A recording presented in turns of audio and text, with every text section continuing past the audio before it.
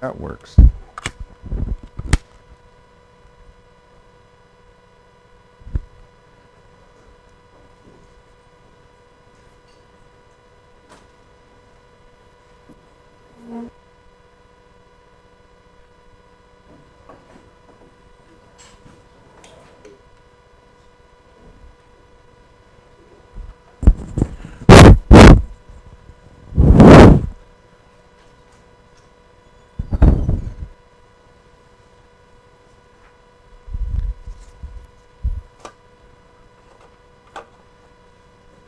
It's an old battery. That was supposed to be. Well, work. Working?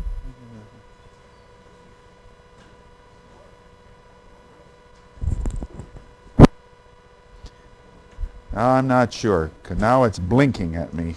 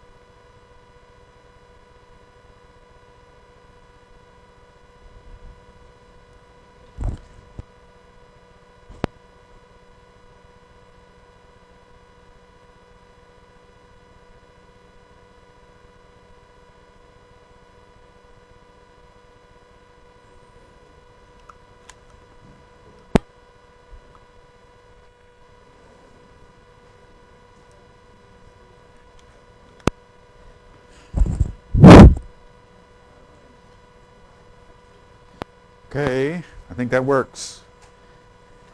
I hope, anyway. Unbelievable. I took the battery out of the thing that in there that says old battery. That's the one that works. All right, where were we? I posted on this under announcements. All I did, because I guess what happened was halfway through the lecture, the battery went out on the mic, and I had no idea that it was gone. And so what I did was I went back to the lecture that I taught in the winter term found the recorded lectures from that one and put them on the announcements for the audio component of the lecture we just had. And it's scary because it's almost the same word for word year to year. But anyway, there isn't a heck of a lot of difference. Now that one that I posted will take goes a little bit further than we went in the last lecture, but there'll be overlap. So you'll be, and provided this one tapes, we should be good. And I lost my thing, so I have to hold on to it this way. All right. So we were looking at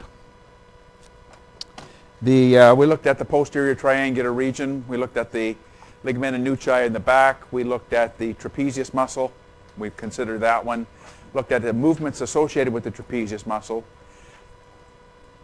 Innervated once again by the accessory nerve. That would be the spinal portion of the accessory, the part that came off the spinal cord, tracked back up through the foramen magnum, and then came back out the jugular foramen. And it was going to be the one that was going to supply both the trapezius muscle, and it will also supply the sternocleidomastoid muscle.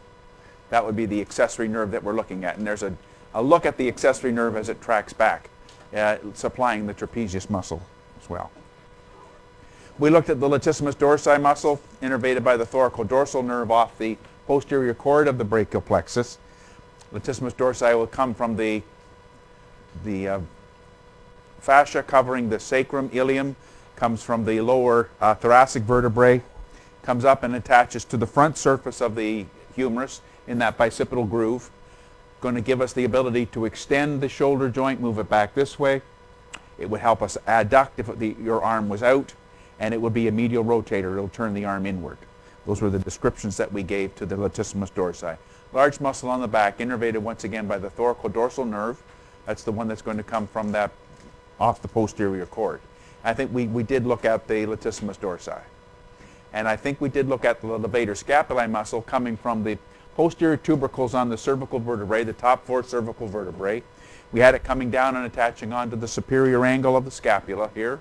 We had it when it contracts, it would help along with other muscles elevate the scapula, lift the scapula up.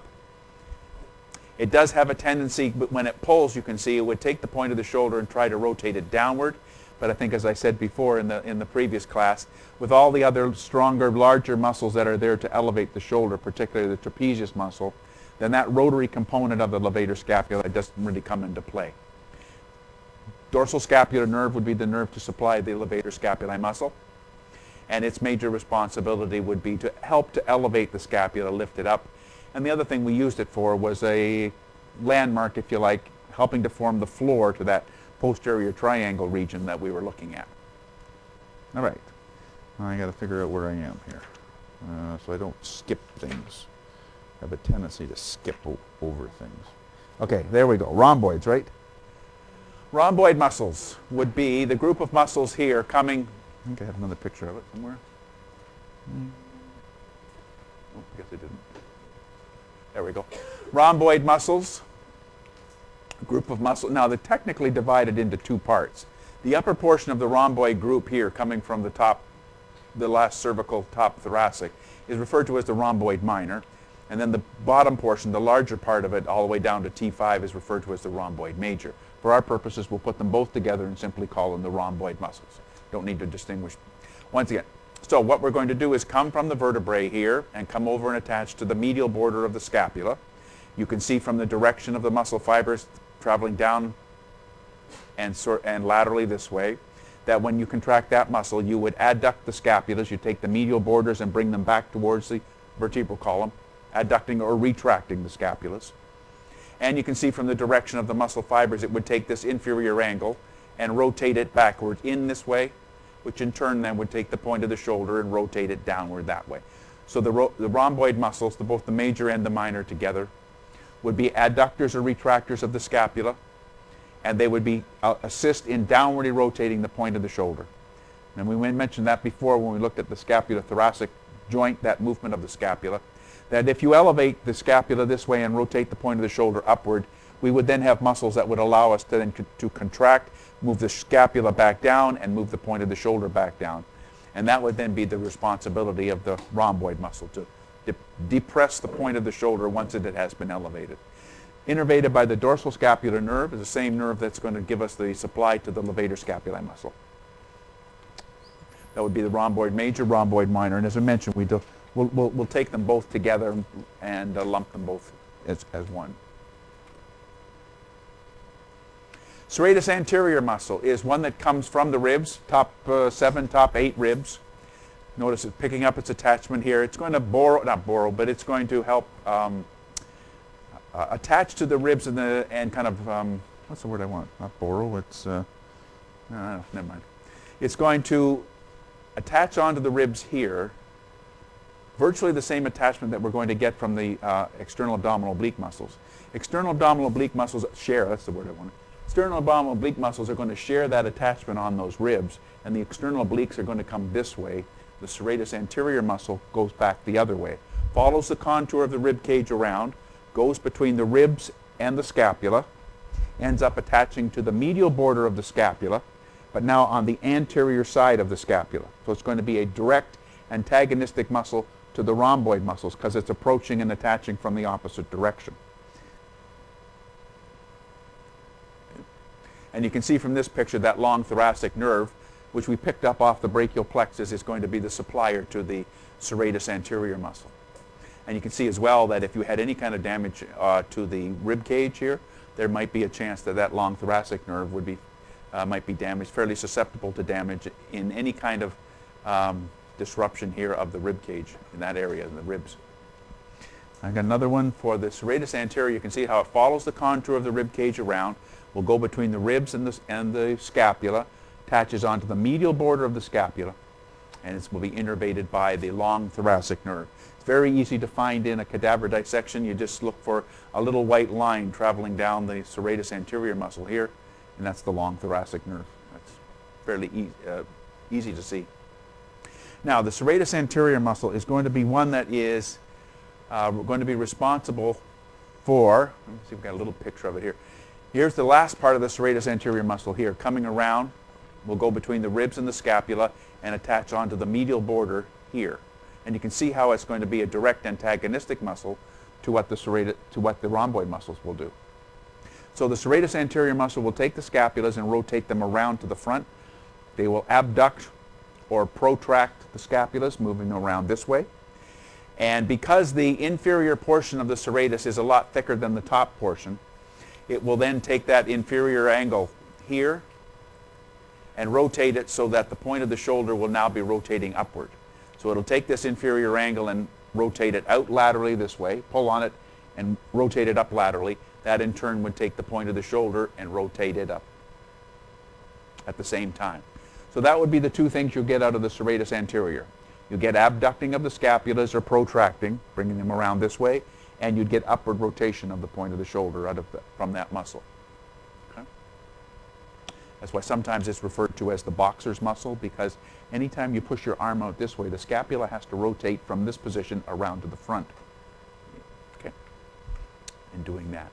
And the other thing you have to remember is, remember we said before that when you start to lift your arm up this way, that at a certain point, around 90 degrees perhaps, you now have to start to recruit muscles that will take the scapula and rotate the scapula up as well in order to complete that range of movement. We already had the trapezius muscle doing that, rotating the point of the shoulder upward. Now we're going to also recruit the serratus anterior muscle to also rotate the point of the shoulder upward. So both of those muscles would serve in helping give us a complete range of movement on the glenohumeral joint, the arm moving up this way. Okay? Protraction or abducting of the scapula, upward rotating of the point of the shoulder, or if you like, you can take the inferior angle and say that it is laterally rotating. It's coming out this way, which in turn would take the point of the shoulder and rotate it up that way. Serratus anterior innervated by the, once again, the long thoracic nerve is responsible for that. All right? Next step. We'll take a look at the muscle that caps the shoulder. That's the deltoid muscle. It comes in three parts. One part of it's going to attach to the medial portion of the clavicle, come down and attach onto the deltoid tuberosity. Middle portion will come from the acromion, come down and attach onto the deltoid tuberosity. And the back part here comes from the spine of the scapula, comes around here, and once again has a common attachment onto the deltoid tuberosity. Deltoid tuberosity was a fairly distinct roughening on the lateral side of the humerus, and it's going to give us the attachment for the deltoid muscle. The whole deltoid muscle will be responsible for abducting the arm, allowing you to bring the shoulder up this way for abducting. It's not going to be the muscle that will start or initiate that movement. We'll pick out another one in a minute or two.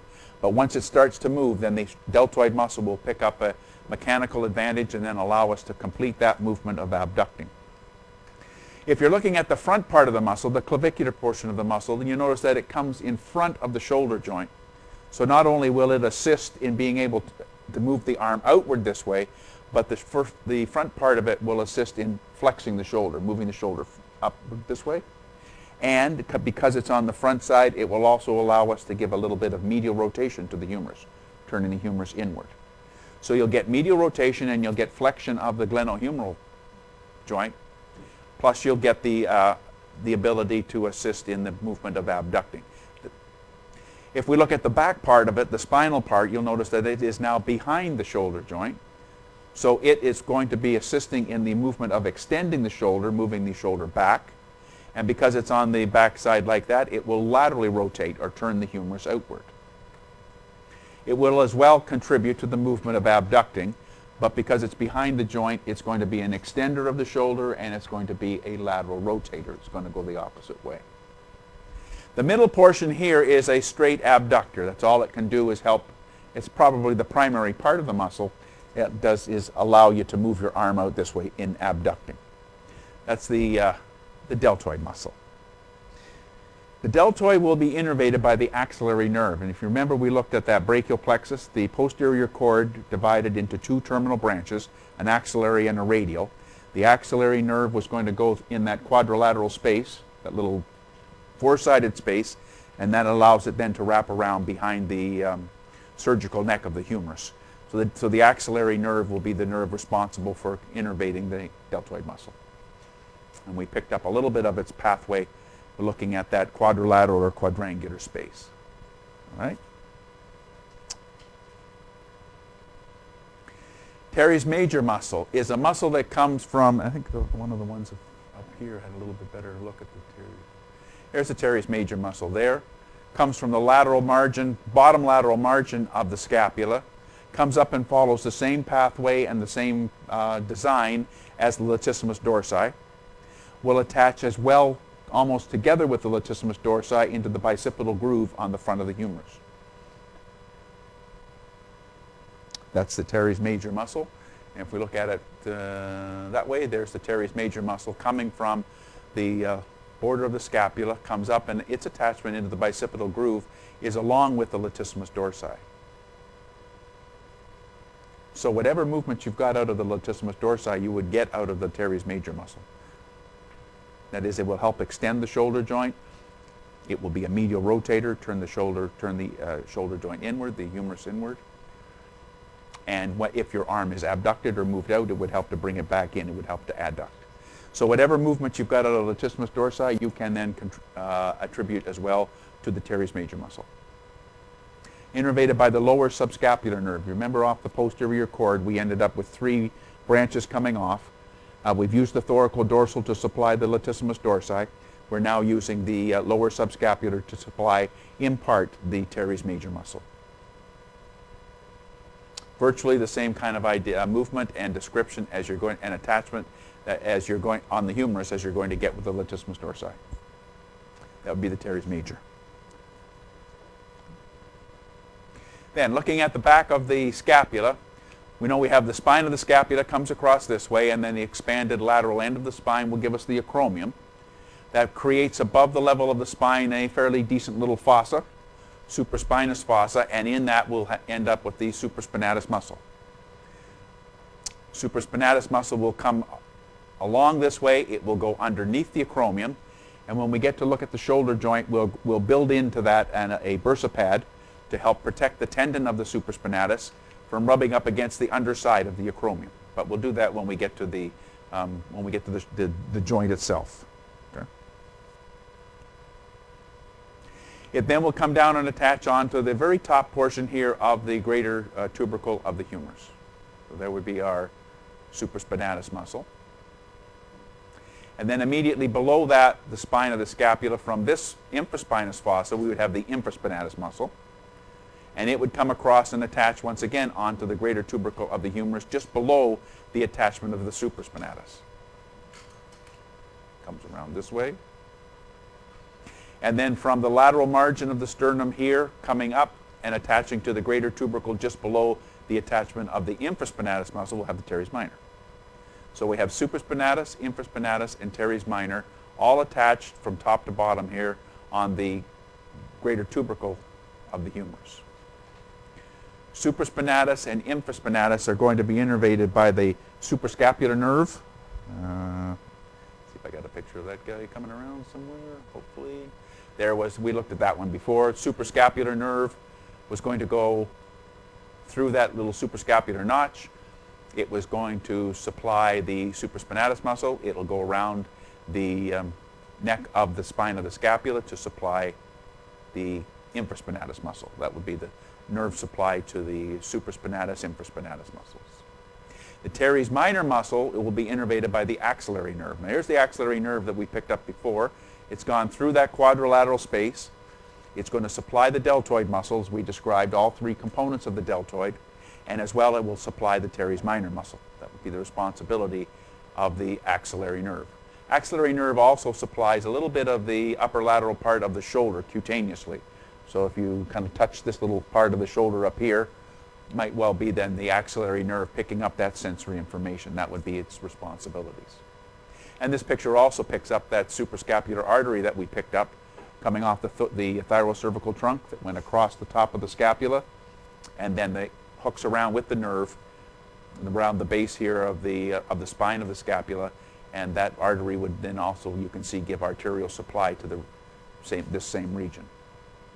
Supraspinatus, infraspinatus, and teres minor on the back side. You can see how they attach onto the greater tubercle.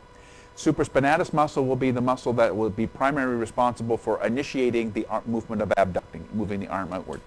In the anatomical position like this, you can see that if you pulled on the deltoid muscle would just lift the arm up. But the supraspinatus muscle coming across the back this way, if it pulls like that, it begins the movement of abducting of your arm. And then once the arm is out this way, then the deltoid muscle has a different angle of pull on the humerus, and it would then pick up the responsibility of abducting. But to initiate the movement itself, you require then the supraspinatus muscle to be in good shape and have the nerve innervation to it not interrupted. Infraspinatus muscle on the back, coming around here, is going to allow you for a little bit of extension of the shoulder joint and some lateral rotation. Turning it out, and the same thing you could apply to the teres minor muscle. You're going to get a little bit of extension and lateral rotation. The other thing is, on the back side, these three muscles are going to reinforce the fibrous capsule of the shoulder joint, because their attachment really is into the fibrous capsule of the shoulder joint. So these are going to be three of a group of four muscles that are referred to as the rotator cuff muscle group. So not only are you going to get individual movement, that is the supraspinatus muscle will be the instigator for abducting, and we're going to get some movement out of the infraspinatus and the teres minor muscle on the head of the humerus, turning it outward particularly. But their other major responsibility will be to reinforce the back of the fibrous capsule of the shoulder joint. And there are going to be three of the group of four muscles referred to as the rotator cuff muscle group. Supraspinatus, infraspinatus, and teres minor, if you go from top to bottom, attaching onto the greater tubercle of the humerus that way. All right? Then, if you come on the front side of the scapula, very thick muscle on the front is the subscapularis muscle. Subscapularis is going to come across and attach onto the humerus here, onto the actually blends in the capsule and attaches onto the lesser tubercle here. All of that would be then the subscapularis. Big muscle will have then two nerves. We're going to use part of that lower subscapular to help innervate the lower portion of the subscapular, and we're going to use the upper subscapular to innervate this portion of the muscle. So in the notes you'll notice upper and lower subscapular are both used to innervate the subscapularis muscle coming around this way. And once again, when we look at the shoulder joint, we'll pick up a bursa pad here that will help to protect that tendon as well. But when we get to the joints of the upper extremity, we'll come back and take a look at it. Now you notice here they've called them superior and inferior, but upper and lower is what the terminology I used in the book, same thing. So we're coming across this way, so this muscle here is going to give anterior support to the shoulder joint, whereas the other ones we looked at, supra, infra, teres minor, gave posterior reinforcing of the shoulder joint. This one's going to give anterior. And its major responsibility will be as well to turn the humerus inward, to medially rotate the humerus. It'll turn it inward, whereas the other two on the back side are going to be lateral rotators. They're going to turn the humerus outward. That would be then our subscapularis muscle. And you're looking here, you're looking at the posterior cord then of the brachial plexus. We picked up the axillary nerve as a terminal nerve of the posterior cord. We put it through that quadrangular space around the back, had it supply the deltoid, had it supply the teres minor muscle. Radial nerve we'll pick up later on. It has to go back behind the humerus this way. We'll pick that one up. But we mentioned as well, off that posterior cord, we ended up with the thoracodorsal nerve to come to supply the latissimus dorsi, and we ended up with our upper and lower subscapulars to supply the teres major muscle and also help to supply the subscapularis muscle. So this is a look then at the design of the posterior cord. And you notice how it goes behind the axillary artery, the middle portion here. This would be where our pectoralis minor muscle would be attached onto the coracoid process. So if we're using that as our guide, then this would be kind of the second part of the axillary artery, and we're looking at the cords that are associated with that part. One medial, one lateral, and a little darker here in the orange, the one that's posterior.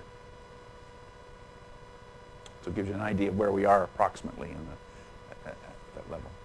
Okay.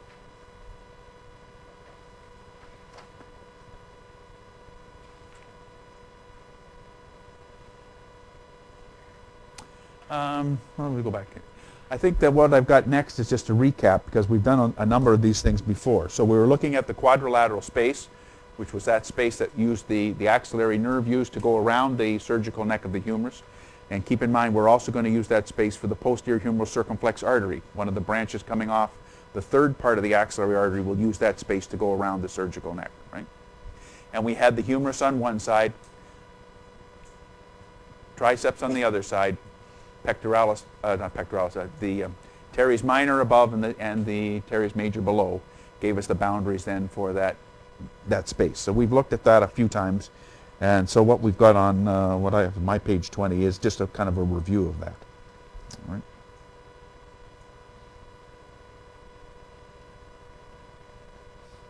And if we come back here, once again, we're looking at, we've talked about this a little bit. Suprascapular we picked up. Remember, the suprascapular artery was the one that came off the thyrocervical trunk along with the transverse cervical and the inferior thyroid. It came across the top of the scapula. It was then going to use that suprascapular notch, and then we picked it up going around in this region. The nerve will run with it. The suprascapular nerve will run with it, and the suprascapular nerve will once again use that little notch, supply the supraspinatus, supply the infraspinatus. And we picked up the axillary nerve coming through the space, supplying the teres minor and the deltoid, with a little bit of cutaneous distribution for the top lateral part of the shoulder. And the radial nerve you can pick up coming down this way, tracks across the back of the humerus. If you look on the back of the humerus here, there will be a spiral groove or radial groove generated, and that's where we're going to run. Both the radial nerve will travel back behind the humerus here, and when we get to it, a major branch coming off the brachial artery will also track behind the humerus using this spiral or radial groove on the back side of the humerus. Okay. How are we doing? Not too bad. All right. So that on the top of the halfway down on that page, that's a recap of what we've done before. It's kind of we've looked at them, and so it kind of summarizes them, I hope. All right. So now we look in the front. Coracobrachialis muscle. Coracobrachialis is a small muscle, will come from the coracoid process of the scapula, comes down and attaches onto the humerus.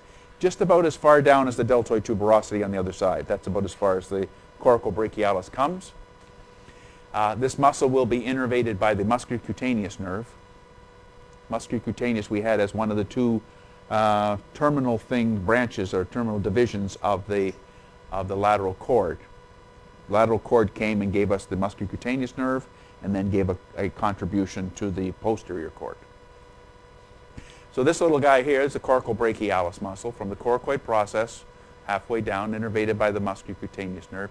You can see that it's going to be a muscle that will assist in flexing the shoulder joint, but it's not, by its size, it's obviously not a most important shoulder flexor that we have coming around. That would be the coracobrachialis. That's that guy. All right? Brachialis muscle, I have another picture here somewhere. Brachialis is a muscle that comes from the front shaft of the humerus, crosses the elbow joint, attaches itself onto the ulnar tuberosity. Sometimes they'll describe the attachment of the brachialis muscle, coming across this way, as attaching to the ulnar tuberosity and the front sharp rim of the trochlear notch, which is called the coronoid process. Sometimes they'll describe the brachialis muscle as attaching onto that coronoid process as well. But I think in the notes I try to use the ulnar tuberosity as my attachment for the brachialis muscle.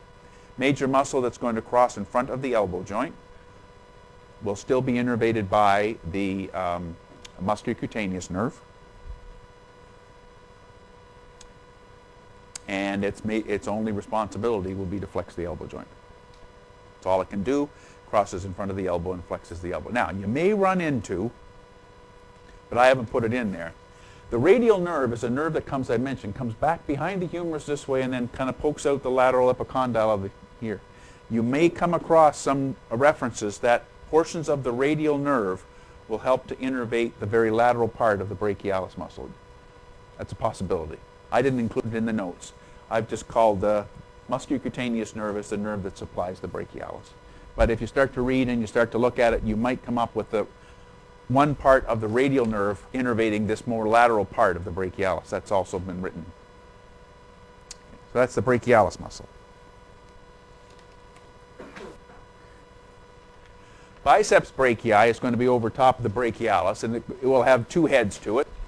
You'll have a short head, which will come from the coracoid process, and you'll have a long head. Now, the long head comes from a little bump that's just on the top rim of the glenoid fossa. It's called the supraglenoid tubercle. So, in fact, the tendon for the long head of the biceps brachii passes through the fibrous capsule of the shoulder joint and pokes out the front. And it runs then in the bicipital groove. The long head runs in the bicipital groove. And when we get to look at the shoulder joint and we look at the ligaments and the capsule that goes around it, we'll pick out a ligament that goes across from greater to lesser tubercle, across the bicipital groove, helps to keep then the long head tendon in that bicipital groove here. So that's what the transverse ligament here is referring to. We have the two tendons, the one on the short side, the short one and the long one. They'll merge together to give you one muscle belly down here.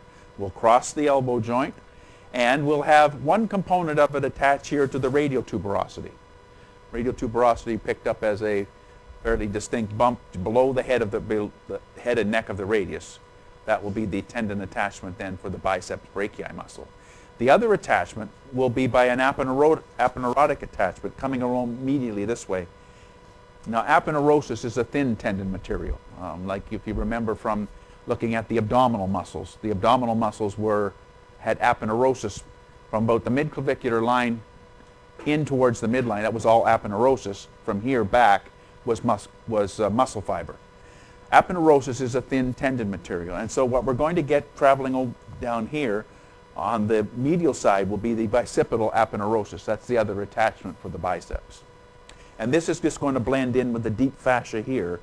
Now, what we're going to develop will be a series of muscles that will travel down your forearm that will have a common attachment to the medial epicondyle, the common flexor origin of some of those muscles. And so those muscles will be covered with a deep fascial layer, an envelope of fascia. This bicipital aponeurosis is going to blend with that deep fascia, covering the muscles that are going to we're going to look at coming down the forearm. So that's its attachment. So there's our bicep muscle.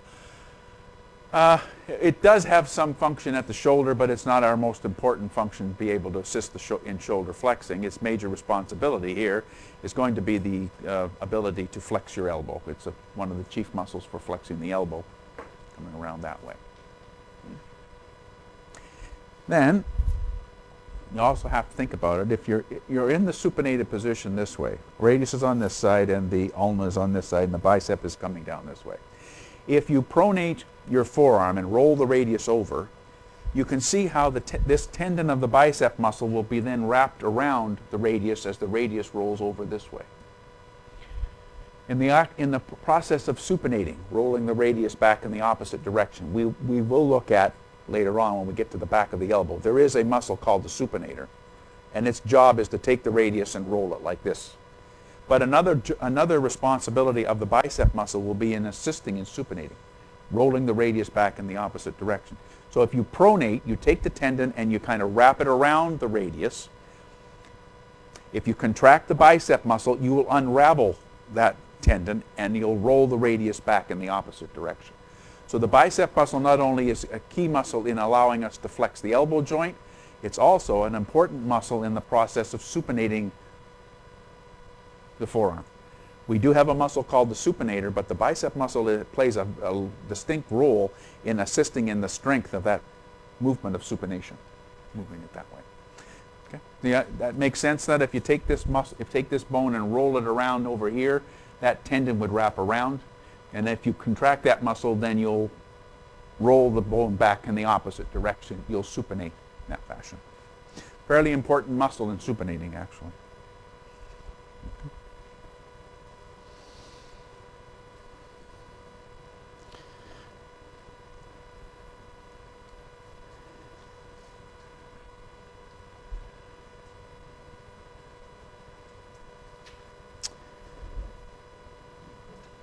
Why in some cases, if you think about it, I always tell this in the other course, a right-handed person has more power supinating. Let's back up. If you look at the way the mechanics of tightening something like a screw or a bolt, if a right-handed person tightens it, you've got to tighten it this way. You have to supinate. In order to, if you're going to screw a screw into a piece of wood, a right-handed person does it this way, screws it in this way.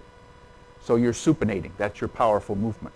You not only have the supinator, but you've got the biceps brachii muscle, which is a powerful supinator as well, enabling you to do that.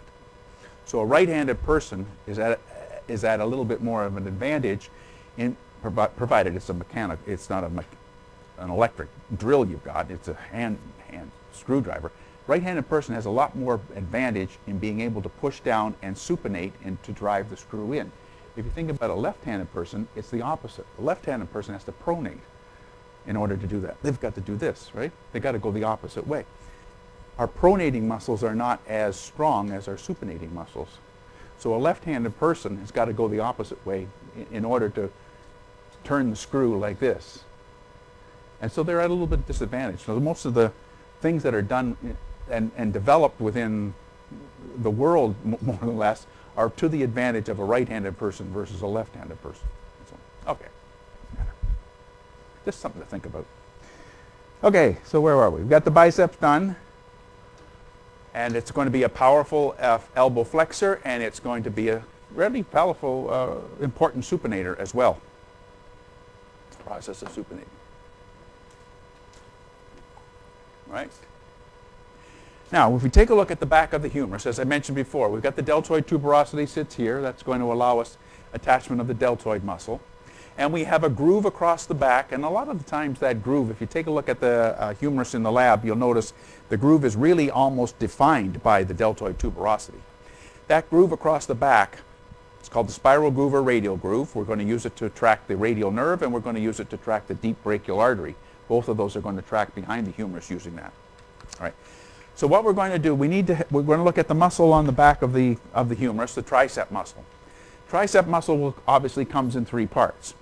The long head of the tricep is this one. The long head here comes from just the bottom rim of the glenoid cavity.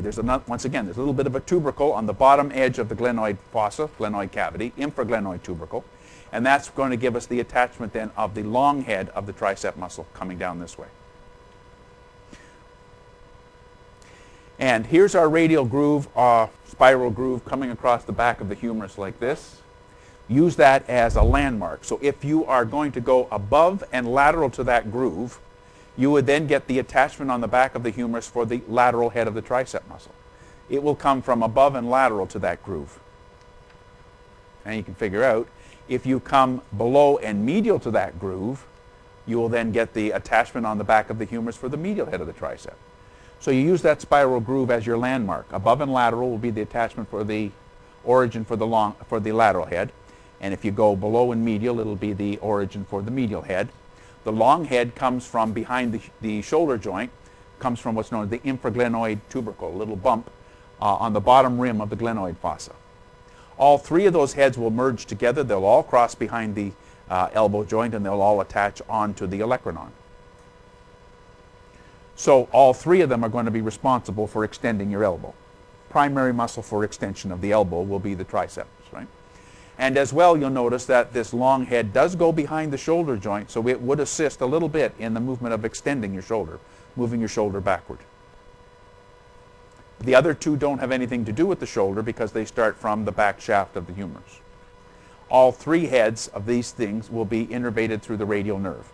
So as the radial nerve tracks back this way, across the back of the humerus, it will give branches to supply all three heads to the tricep.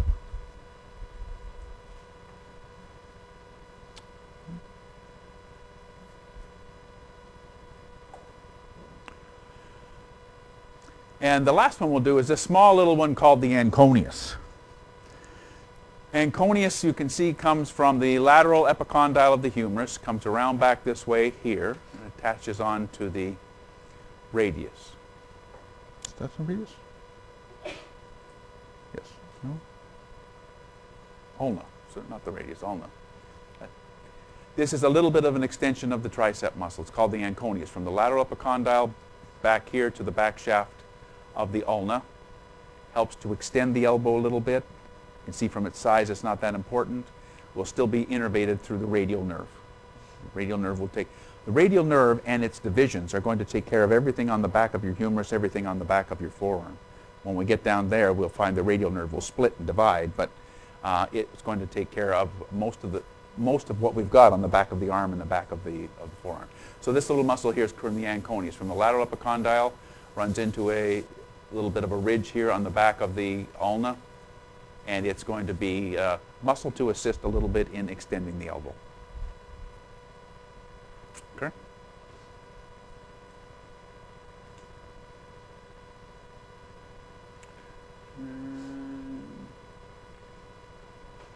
And you notice here the attachment of the coracobrachialis just about the same level down as the deltoid tuberosity, just where the deltoid muscle attaches over on the lateral side, the coracobrachialis muscle will attach on the medial side to the humerus. Okay. What else we got on here? That's about it. Okay. I think that's. I think we should be good. Let's see. That's.